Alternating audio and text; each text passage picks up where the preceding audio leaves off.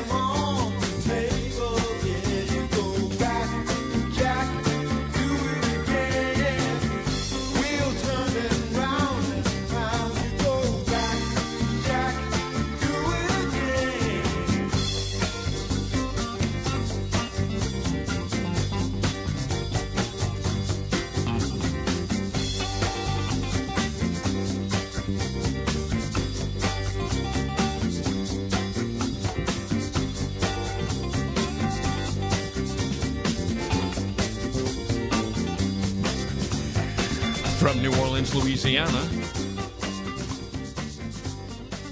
where already it's carnival time again. I'm Harry Shearer, welcoming you to this edition of the show. And now, ladies and gentlemen, news of the smart world. It's a smart world after all. It's a smart world after all. It's a smart world after all. It's a smart world. Well, if you were writing this week, how about this for a storyline? Richest man in the world can't pay his rent. Well, the real world wasn't written, but it came close. Second richest man in the world getting sued for not paying his rent. This is from the British tech website, The Register. A landlord has alleged that Elon Musk's cost-cutting campaign at Twitter has extended to not paying rent, according to a lawsuit filed by Columbia Property Trust. Yeah, I kind of trust them. It owns the office tower at 650 California Street in San Francisco, where Twitter rents the 30th floor. The social media platform owes it an estimated sum of $136,000 in change. Included in the filing is the default notice sent in mid-December, which warns Twitter to pay the outstanding balance within 5 business days, or else. The lawsuit at Superior Court for the County of San Francisco is dated December 29th. It's apparent the bill wasn't settled yet. The Register asked for a response. Won't receive one probably because Twitter has eliminated its PR operation. Well, that saves some money. The New York Times in December claimed that Twitter had not paid rent for any of its global offices in weeks, according to, quote, 3 people close to the company, and, quote, simply refused, unquote, to pay a $197,000 bill for private charter flights made in the week of Musk's takeover, for which it has also been sued. It's now reported that a data center was switched off, janitors and security guards have been cut, and in some cases, you might want to cut this out and paste it, workers are bringing their own toilet paper to Twitter offices, all to save Elon some money, as Jimmy J.J. Walker calls it in those insurance commercials. And damn it, the enrollment period is over, so I'm missing those commercials now. Meta, you know it as Facebook until just a short time ago, suffered a major defeat this week that could severely undercut Facebook and Instagram advertising businesses. This is after the European Union regulators found that Meta had illegally forced users to effectively accept personalized ads. The decision included a fine of about $414 million. It has the potential to require Meta to make costly changes to its advertising-based business in the EU, which just happens to be one of the largest markets in the world. The ruling, according to the New York Times, is one of the most consequential judgments since the EU became the home of a landmark data privacy law aimed at restricting the ability of Facebook and other companies from collecting information about users without their prior consent. The law took effect about 5 years ago. The case hinges on how Meta receives legal permission from users to collect their data for personalized advertising. The company includes language in its terms of service agreement. That's the thing you must accept before accessing services like Facebook, Instagram, and WhatsApp that effectively means users must allow their data to be used for personalized ads or stop using Meta's social media services altogether.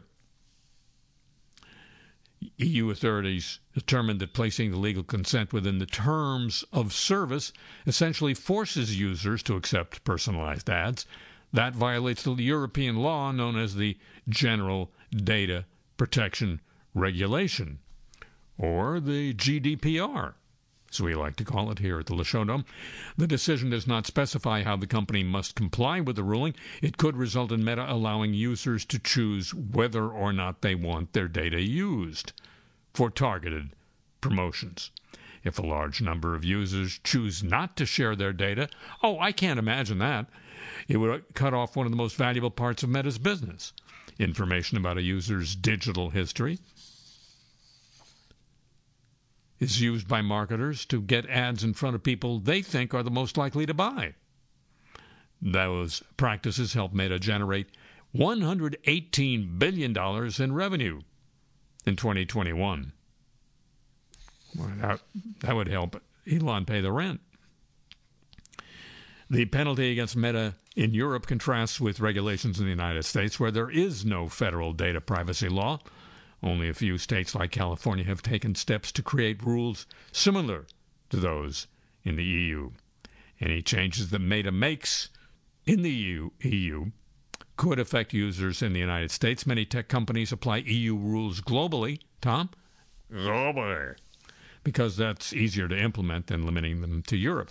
It's the same way that states in the United States mimic California's laws regarding air pollution, in some cases, for car manufacturers, because it's easier for auto manufacturers to make one set of cars for the entire company, for the entire country, than one set for California and another set for the rest of the place.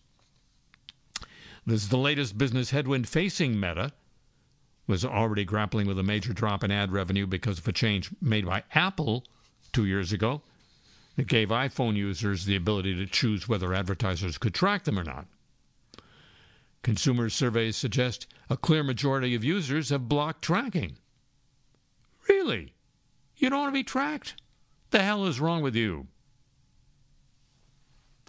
Company stock prices plummeted more than 60% in the past year. It's laid off thousands of employees as it's trying to shift its business model to the metaverse. You know, where you wear that thing on your head and you see those made-up places. Meta says it will appeal the decision in Europe. Could be a long legal fight that will test the power of the GDPR.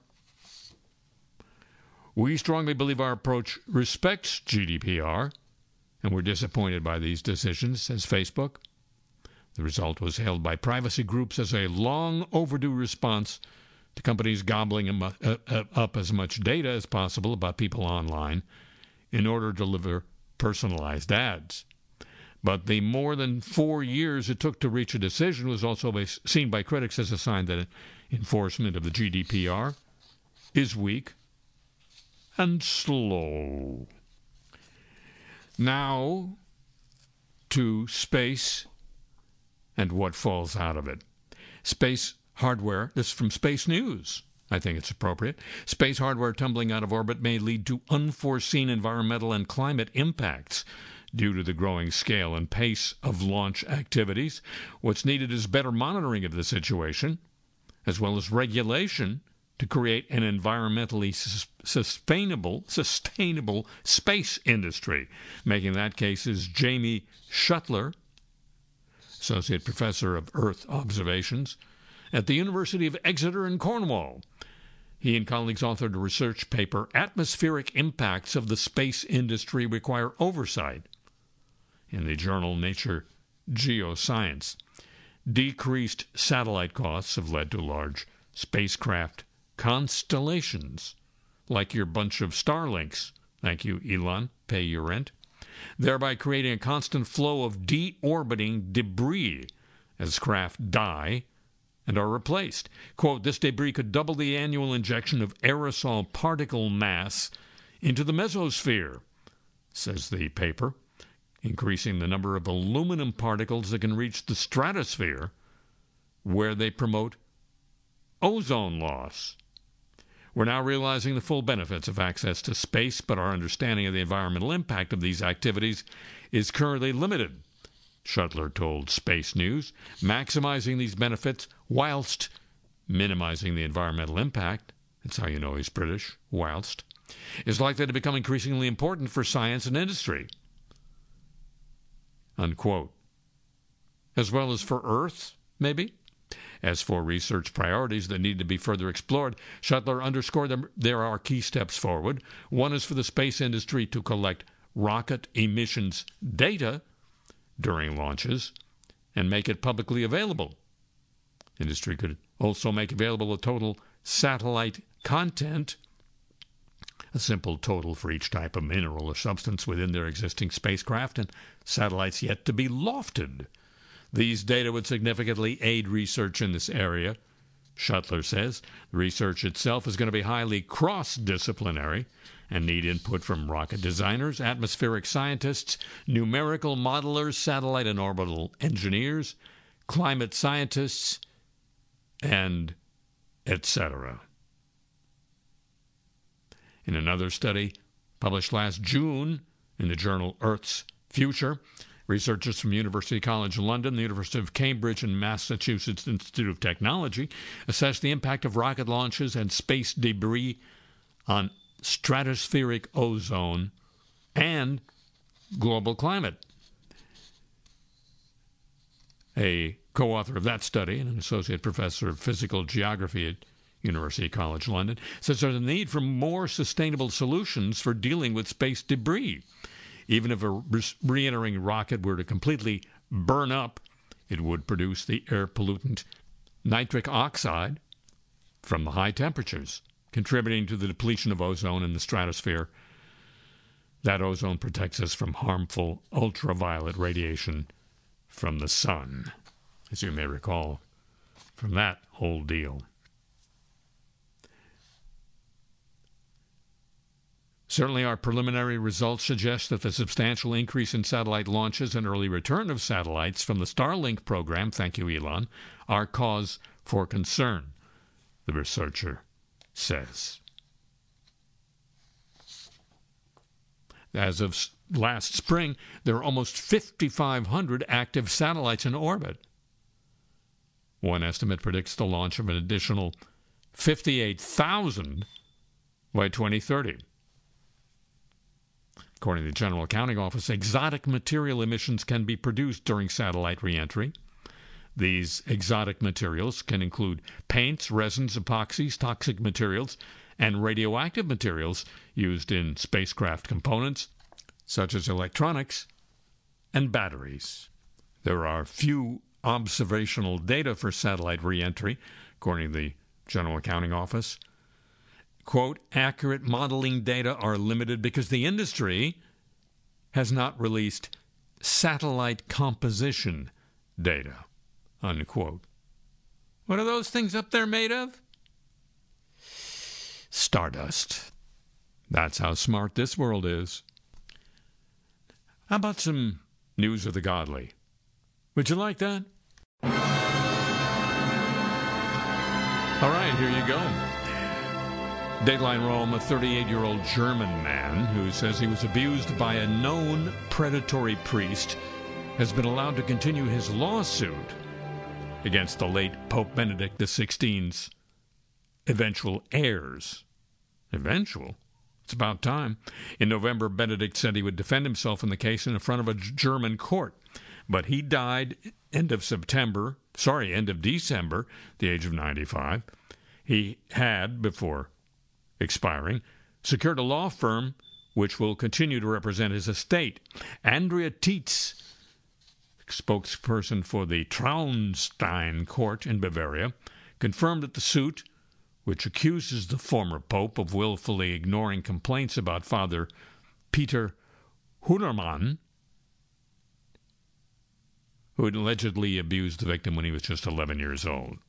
The victim uses the pseudonym Julian Schwartz, said the priest showed him pornography and forced him to have sexual intercourse and oral sex. When he told his mother about the alleged abuse, she told him not to lie. The victim eventually ran away from home and fell into a spiral of substance abuse. He sold his version very well the victim said in the lawsuit. He says the former pope, born Joseph Ratzinger, was aware of the situation and failed to act. In 2016, the priest was investigated. The Vatican judiciary determined that Ratzinger and Archbishop Friedrich Vetter did, in fact, know of the abuse. Teat said in a Monday statement that the court has allowed the case to continue despite the death of the former pope. Benedict has no known children, the Daily Beast usefully reminds us. It's unclear if he left his estate to any relatives who will now be the subject of the suit. The legacy of the former pope, the first to resign in 600 years, has been marred by allegations that he willingly covered up and moved around predatory priests. A 1,900-page study conducted by the German church in late 2021 found that 235 people in the Munich diocese alone were accused of abusing 497 children under the age of 16 from 1954 to 2019. Most of the victims were male. Thank you for asking. Before becoming pope, Ratzinger led the Archdiocese of Munich from 1977 to 1982. Before becoming head of the Congregation for the Doctrine of the Faith, that outfit has also been accused of complicity in decades of cover-up. The late retired pope was accused of acting erroneously on 4 occasions, including a letter drafted by lawyers of several victims of clerical abuse by Hüllermann, who was later credibly accused of raping 23 boys aged 8 to 16. Benedict had admitted that he had mistakenly told German investigators he had never heard of the complaints, only to issue a statement confirming that as the head of the Munich church, he had been informed. It's so easy to forget about being informed about child abuse, ain't it? So this week, ladies and gentlemen, as I said in the opening of the program, there was some great TV going on the news channels, and even better on C-SPAN, which was allowed to have its own cameras in the House chamber, as if they were, rioters on January 6th. The cameras could be on the floor of the House chamber, only because the House wasn't in session yet, because they didn't have a speaker. And the votes, as you know, this week were 15 ballots to select a speaker. Former President Trump played 2 roles in this continuing drama.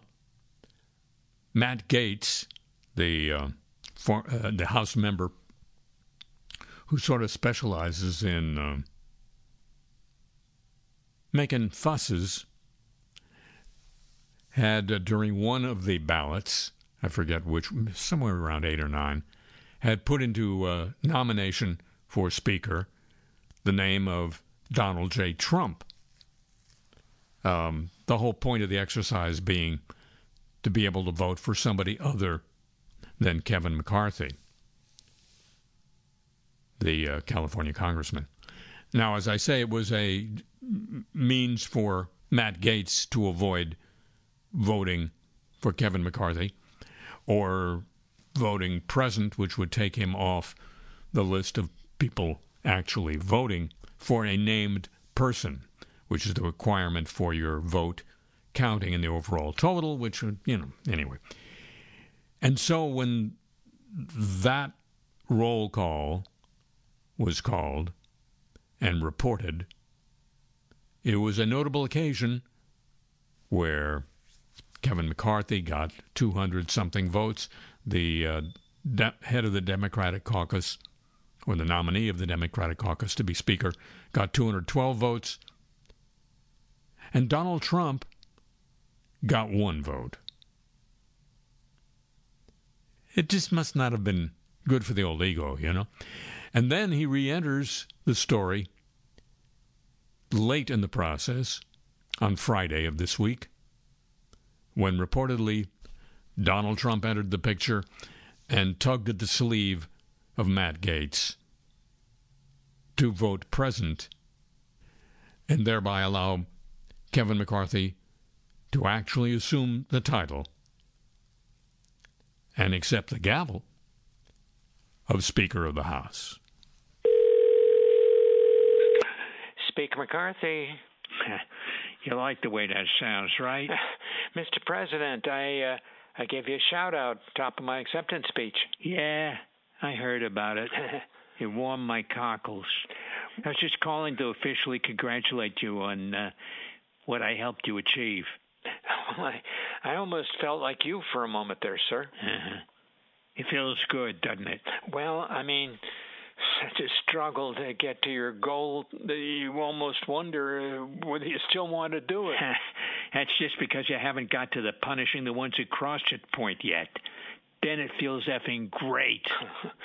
I suppose it will. I mean, you have no idea how long my goal has been to hold this gavel. You got it in your hand now? Haven't let go since they gave it to me last night. I slept with it. Yeah, but see, that was your big mistake. Oh, I know. I should have left it in the office, but I think we're changing that rule. Letting other people know how much you want something is the big mistake. It lets them know the best way to F with you. Take it from me. I guess I did. See, I can joke again now. That's great. Well, look, I just wanted to make sure you'd really know how much you owe Trump. Oh, I sure do. They were threatening to throw my furniture out of the office. But, you know. Yeah? That reminds me of a little question I have about this whole thing. Question? You know, next to answers, questions are my favorite thing. So make what they ask. Well, obviously you know how important this outcome was to me. Well, of course, to our great country. Sure. No better country. And I think it was right after the second ballot that I tried to get in touch with you. You know, the not-so-secret service set up this crazy, complicated phone setup for me. And? No, just that. So, I mean, you could have twisted Matt Gaetz's arm on the third ballot as easily as the 15th, no? Even the Secret Service couldn't get me on the phone this week. Swear to God, it was a disaster. Well, I guess that's just the luck of the damn draw, huh? Kevin, don't tell me you were born this squishy. You wouldn't have been nearly this grateful to me on the third ballot. You had to go through some things. When we get to the innards of the presidential primary, it'll be much easier for you to remember the 15th ballot, right? I suppose so. Great. But you really should get the Secret Service to fix that phone thing. You know what? You're absolutely right. Talk to you later, Mr. Suddenly Speaker. Will do, Mr. Still President. It's a smart world after all. It's a smart world after all. It's a smart world after all. It's a smart world. News of our smart world. A ransomware attack on the British newspaper, also published here in the United States and in Australia, The Guardian, has hobbled the news organization's basic operation, shutting down everything from its office Wi-Fi to the tills in the staff canteen. That's Brit for you. That's Brit language for you. The Guardian described the attack that began on December 20th as a serious incident which has affected our IT network and systems. Paper closed its offices, telling staff to work remotely for several days around the Christmas holidays. That's according to Semaphore Media. But in a memo to employees this week, the chief executive said the company's offices will be closed until at least the 23rd of this month. Two Guardian staffers told Semaphore that a tiny skeletal crew continues to go into the London office. Said one Guardian employee, quote, "It's been a total nightmare," unquote. The staffer told Semaphore the print paper nearly did not come out on the first couple of days following the hack. Remains a heavy lift. The staffer said the paper had nearly missed its payroll Well, Elon can take care. The staffer said the remains are concern among at least one staffer that Semaphore spoke with that some files were in production. They were either lost or impacted by the breach. In an additional memo this week after this story was first published, the CEO of The Guardian said the company's payroll system had returned to normal, but that UK pension payments were slightly delayed. Will be paid later this month. Guardian staffers who spoke to Semaphore said there seemed to be a distinction between the systems that were working and those that continued to be shuttered. The paper's email and digital public systems have operated normally, but some of the more antiquated systems, company expenses, and some elements of print production remain buggy. Columnist picture bylines have disappeared in print for the moment as a result of a hack, a blow for some of the egos of the paper's opinion writers. Said a third Guardian employee, "We're lucky that some of the systems don't talk to each other." That's exactly how smart this world is. And now, a new feature of this program, speaking of smart worlds, a look at what people in the industry are calling the crypto winter. One of the original developers behind Bitcoin, Luke Dash Jr., now claims to have lost basically all his Bitcoin as a result of a hack that occurred just before the new year. That's according to Cointelegraph.com. In a New Year's Day post on Twitter, the developer said the alleged hackers had somehow gained access to his pretty good privacy key, a common security method that uses two keys to gain access to encrypted information. In the thread, he shared a wallet address where some of the stolen Bitcoin had been sent, but didn't reveal how much of his Bitcoin was stolen in total. He said he had no idea how the attackers gained access to his key, though some in the community have pointed to a possible connection with an earlier Twitter post from Dash Jr. in November that noted his server had been compromised by new malware backdoors on the system. He told a user in his most recent Twitter thread that he'd only noticed the recent hack after getting emails from Coinbase and Kraken about login attempts. The name Kraken is everywhere these days, some using it for a new Omicron variant.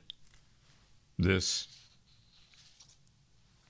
particular use about a crypto account.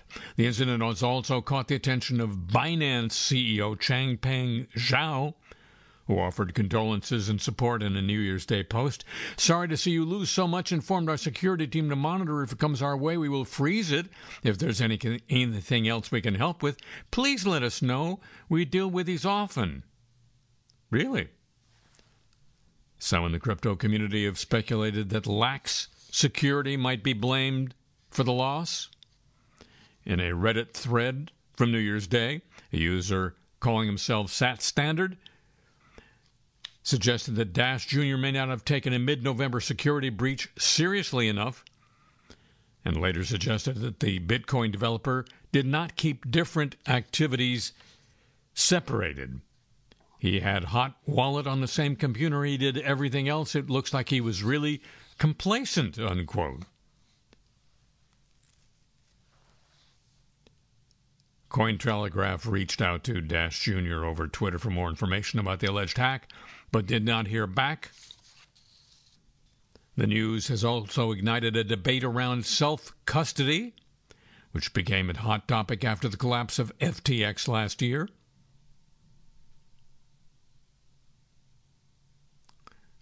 Binance's Zhao said, "Sad to see even an OG Bitcoin core developer lost $3.5 million.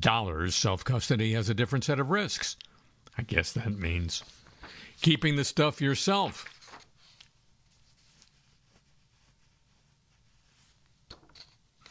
Online social media BTC, that's Bitcoin influencer Udi Wertheimer, also took the time to question whether self-custody was a viable and safe option, commenting that one shouldn't manage your own keys. If even one of Bitcoin's OG developers messes this up, I really don't know how other people are expected to do it safely. And also about crypto winter, crypto exchange Wobi has confirmed it will cut its employee base by 20% after its chief executive had earlier denied layoff reports. This from CoinDesk.com reports that Wobi is dramatically cutting headcount, requiring employees to take their salaries in stable coins. Those are supposedly crypto coins that are linked inexorably to the U.S. dollar, and to close internal staff communication channels to quell a rebellion have taken a toll on its exchange token and trading volume. Wobi advisor Justin Sun, who's been representing the company publicly, denied the Wobi layoffs. However, since then, the company has done a reversal with the Wobi spokesperson confirming reducing headcount by 20%. A very lean team will be maintained going forward, said Kate Lee, the spokesperson for the exchange. Its token, the HT token, has fallen by nearly 11% during the last few hours. The token is down nearly 30% over the past month.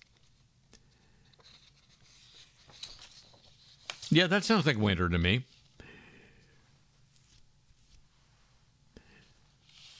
Woo Blockchain reported that employees who refused to accept being paid in crypto would be dismissed, raising concerns throughout the workforce.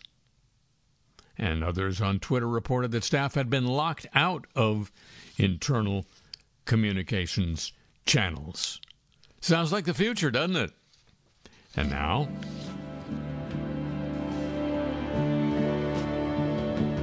we're so sorry. Dr. Natalia Solenkova woke up to an image circulating a Twitter feed of a message she never wrote. Someone had created what appeared to be an image of a tweet from her, which said she will never regret getting the vaccine, the COVID vaccine, quote, even if it turns out I injected actual poison and only had days to live, unquote. Solenkova said, according to the LA Times, she never wrote that message. But the fake tweet got amplified by others, including podcast host Joe Rogan, who spent about 11 minutes discussing the false tweet as if it were real. It's a fabricated tweet from beginning to end, Solenkova said, later adding, this is absolutely like the worst accusation one can get that you're a physician and you're knowingly, literally killing your patients. On Thursday night, Rogan apologized after discussing the fake tweet. He said part of the episode that referenced the tweet was deleted after he was informed it was not kosher. The show was already out. We initially decided to post a notice saying we got tricked, but then later thought it best just to delete it from the episode. He tweeted, my sincere apologies to everyone, especially the person that got hoaxed. This apology comes a year after several musicians and scientists, there's a group, accused Rogan of spreading misinformation about COVID-19 on his podcast. Rogan spoke about the tweet as if it were real in his show, saying it's a fascinating perspective that this person claims to be about love, but has the most uncharitable view of people who didn't get vaccinated. And the idea that I didn't get vaccinated out of hate, I find so ridiculous. The fake tweet was pointed out by Washington Post reporter Taylor Lorenz, who noted the doctor was now receiving harassment for the doctored tweet that was circulating on the internet. Solonkova said she's exploring her new legal options. She points out that Rogan apologized to the person who got hoaxed. He didn't apologize to me, that he defamed me, discredited me, and it's still circulating. The video is still online. You can find it. Since the false image circulated on Twitter, Solonkova has spent hours trying to flag the site to take down the fake content involving her, but says the platform has not been receptive. Well, of course not. They can't pay the rent. She's also received harassing messages from others, including disparaging tweets, calling for her to be decertified and that she should go back to her home country of Russia, even though she's an American citizen. She and her attorney said Rogan and his staff should have taken more time to fact-check the image of the fake tweet, which shows more characters than is currently allowed in a single tweet on Twitter. Twitter, you might be surprised to hear, did not respond to comment. Angela Bassett's teenage son got himself into some hot internet water. 16-year-old Slater Vance recently went viral on TikTok with a prank on his mom about Michael B. Jordan that went sideways. In the video, which has since been deleted, Slater filmed as he told his mom that the Creed star had died suddenly, causing her to panic before she realized it was a prank. After deleting the video, which offended many TikTok users, the teenager uploaded a new video apologizing for the prank. I would like to sincerely apologize for taking part in such a harmful trend, he said.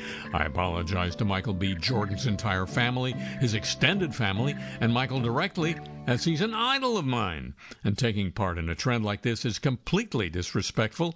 I don't wish any bad ramifications of my actions upon his family, nor my parents, as they deserve none of the backlash. I own this was a mistake, and I hope this can be a teaching lesson. A teaching lesson to anyone else who uses social media as a tool and a source of entertainment to truly understand that your actions can have consequences that extend beyond you. I apologize for any hurt my actions may have caused Mr. Jordan or my parents or anyone else who could have been involved in this. And I am truly, truly, and sincerely sorry. That's two trulies and one sincerely. Storm Elliott pushed grid operations to the brink in many regions of the United States and caused shortages in others. Quote, we're sorry for what our customers experienced, unquote, Julie Jansen, Executive Vice President and CEO of Duke Energy Carolinas, speaking to regulators of North Carolina. Quote, we regret not being able to provide customers as much advance notice as we would have liked and acknowledge that the outages themselves lasted far longer than we first expected, unquote. Duke's rotating outages were the first ever by the company in the Carolinas, said officials, and were called to prevent potentially larger and longer blackouts. About 15% of Duke Energy's customers were affected. The utility said electricity demand outpaced its expectations, while generation capacity fell. And power purchases the company had been relying on turned out to be unavailable. The failure of an automated tool used to disconnect and then restore power required some circuits to be restored manually, that is to say, once a year, causing outages to last longer than planned. The fast-moving pace of events leading up to the temporary outages did not permit us to be as proactive in our communications as we would have liked, said Duke's president of North Carolina Operations. In Tennessee, TVA said it was investigating the need for rotating outages. The utility provides electricity, or did, for more than 150 local power companies serving 10 million people in Tennessee. As Republicans failed for the second straight day to select a Speaker of the House, Fox News host Jesse Waters came to the realization that he might have acted prematurely in prior interviews by implying that Representative Kevin McCarthy would surely land that job. This doesn't happen often, but tonight Primetime needs to issue an apology, he explained about his show. It appears we may have gotten a little ahead of ourselves. I may have jumped the gun a little bit, Waters admitted, saying that he's sorry for putting a jinx on the congressman. The voting process for House Speaker isn't as cut and dry as we thought it would be, said Waters in his apology. Skip Bayless, sportscaster, apologized after his tweet on the injury sustained by Buffalo Bills safety Damar Hamlin sparked outrage. Bayless weighed in on the injury on Twitter before the NFL had postponed the game. No doubt the NFL is considering postponing the rest of this game, but how? He wrote. This late in the season, a game of this magnitude is crucial to the regular season outcome, which suddenly seems so irrelevant. Unquote. An ESPN analyst, Robert Griffin III, was among those who rebuked Bayless. Damar Hamlin's life is on the balance, he replied to his tweet. Get your head out of your ass, unquote. Bayless eventually apologized for his tweet. Nothing is more important than that young man's health. That was the point of my last tweet. I'm sorry if that was misunderstood, but his health is all that matters. I prayed for him and will continue to. And, of course, ultimately, the NFL canceled the game. Dayline, Savannah, Georgia, the man accused of shooting a teenager campaigning for Senator Raphael Warnock during the Georgia runoff election, has apologized to him. The teen was at the front door of Jimmy Paiz's home beginning of December when Paiz allegedly shot through the closed door and hit him. Quote, young man, that I could apologize to you personally one day, eye to eye, is the only way to truly convey how deeply apologetic I am to have caused you to suffer, Paiz said in a written statement. I am so very sorry, young man. I am sincerely ashamed to have hurt you, and all the more for having done so while you were outrageously serving our community and in a time of great struggle. Police from the Savannah Police Department arrived around 5:30 that evening. They found a 15-year-old teen boy, redundant department, who was shot in his leg. He was taken to a hospital and then for treatment and then released. Quote, I beg you never ever think that you were the victim because of who you are, your identity, your person. No. Had the events unfolded differently, you would have certainly been greeted at the door by a friend and ally, which is my lifelong shame to endure. Unquote. The apology continued. The police department charged Paiz with aggravated assault, aggravated battery, and overriding. Dayline, Stevens Pass, Washington. It's the busiest time of year for the slopes. Some local ski resorts are struggling with the demand. Two major western Washington ski resorts, Stevens Pass and Summit at Sequalamy, issued apologies after overcrowding left many skiers and snowboarders to ring in the new year with frustration. Many patrons of Stevens Pass said they were turned away after the parking lots hit capacity, even though they had pre-purchased tickets or scheduled lessons. Those who parked in surrounding towns said they were left waiting more than an hour for transport to the resort. Ellen Galbraith, Stevens Pass General Manager and Vice President, said, I want everyone to have a great experience at Stevens Pass, and that wasn't the case for all of our guests. On Friday and Monday, I witnessed firsthand how frustrated and disappointed some of you were. Actions speak louder than words. We look forward to sharing more details about how parking will be different with you shortly. After visitors to the summit at Sequalamy encountered many of the same issues, the resort issued a statement on Twitter admitting it made a mistake. We drastically underestimated pass hold visitation and deeply regret not having more lifts and terrain open today to spread everyone out. To each and every skier and snowboarder that came up today, sorry, we blew it. We know you expect more from your home mountain. Today was a painful learning moment for us.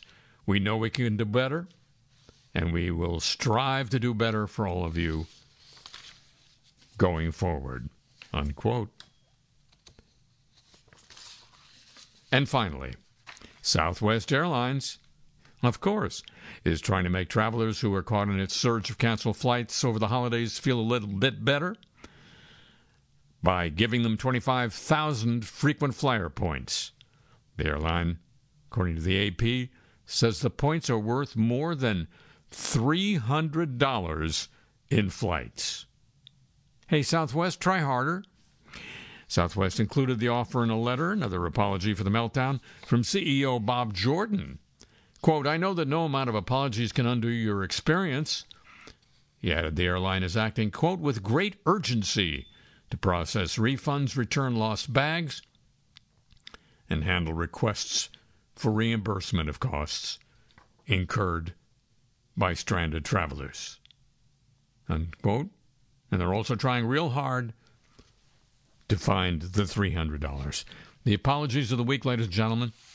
It is a copyrighted feature of this broadcast.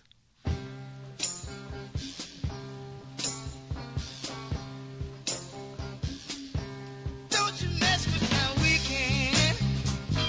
Don't you dare mess with my weekend. I said, rain, rain, go away. Come back again on a weekday. And tell the thunder not to holler so loud. Tell the lightning stop drawing a crowd. 'Cause I done shine my shoe and I done comb my hair. Crazy if you think I ain't going nowhere. 'Cause I got to be with my baby. I don't need maybe I got a pocket full of money. I'm just itching to spin. I got a brand new set of teeth that I've been saving just to grin with this weekend. So don't nobody mess with my weekend. You might as well tell the birds they better don't sing. Tell the bells they better don't ring. Tell the sun come on out up and shine. Tell the clouds that I'm sick of that crying. I've got to be with my baby. I don't need maybe I got $100 suit. I'm just itching to wear, and I feel like I could have that better style this weekend. Oh, this is a very special weekend. A very, very, very special weekend. So don't you dare mess with my weekend. Let me tell you, I had to out sing, sing and slam, and talk sweeter than Don Juan can. My baby bought a new satin dress. She's gonna tell the preacher she loves me to death this weekend. Oh, so don't you mess with my weekend. Oh, rain, rain, go away. Come back again on a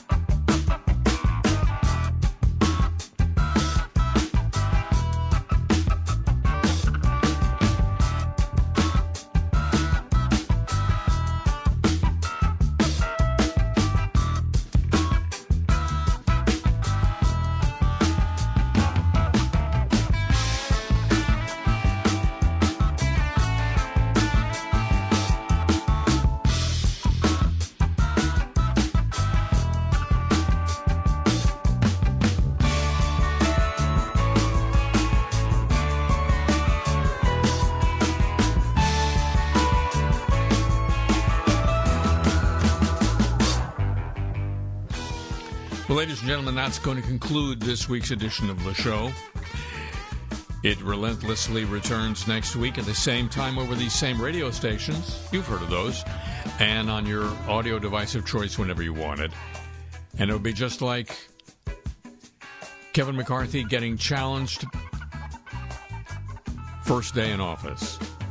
If you'd agree to join with me then, would you already? Thank you very much. A tip of the show chapeau to the San Diego desk, to Pam Halstead, and to Thomas Walsh at WWNO New Orleans for help with today's broadcast. The email address for this here program, listing of the music you hear here, and your chance to get Cars I Talk t-shirts. Where else can you get that? Nowhere else, I'll tell you. And I'll mean it. That's all at harryshearer.com, along with a lot of stuff to read and hear, think about, and ignore. And speaking of ignoring, I'm on Twitter at the Harry Shearer.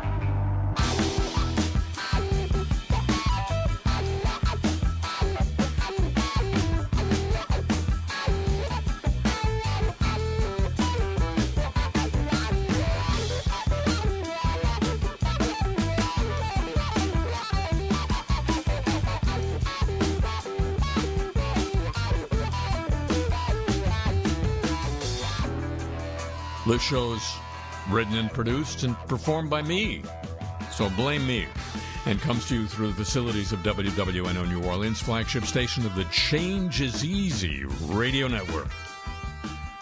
So long from the Crescent City.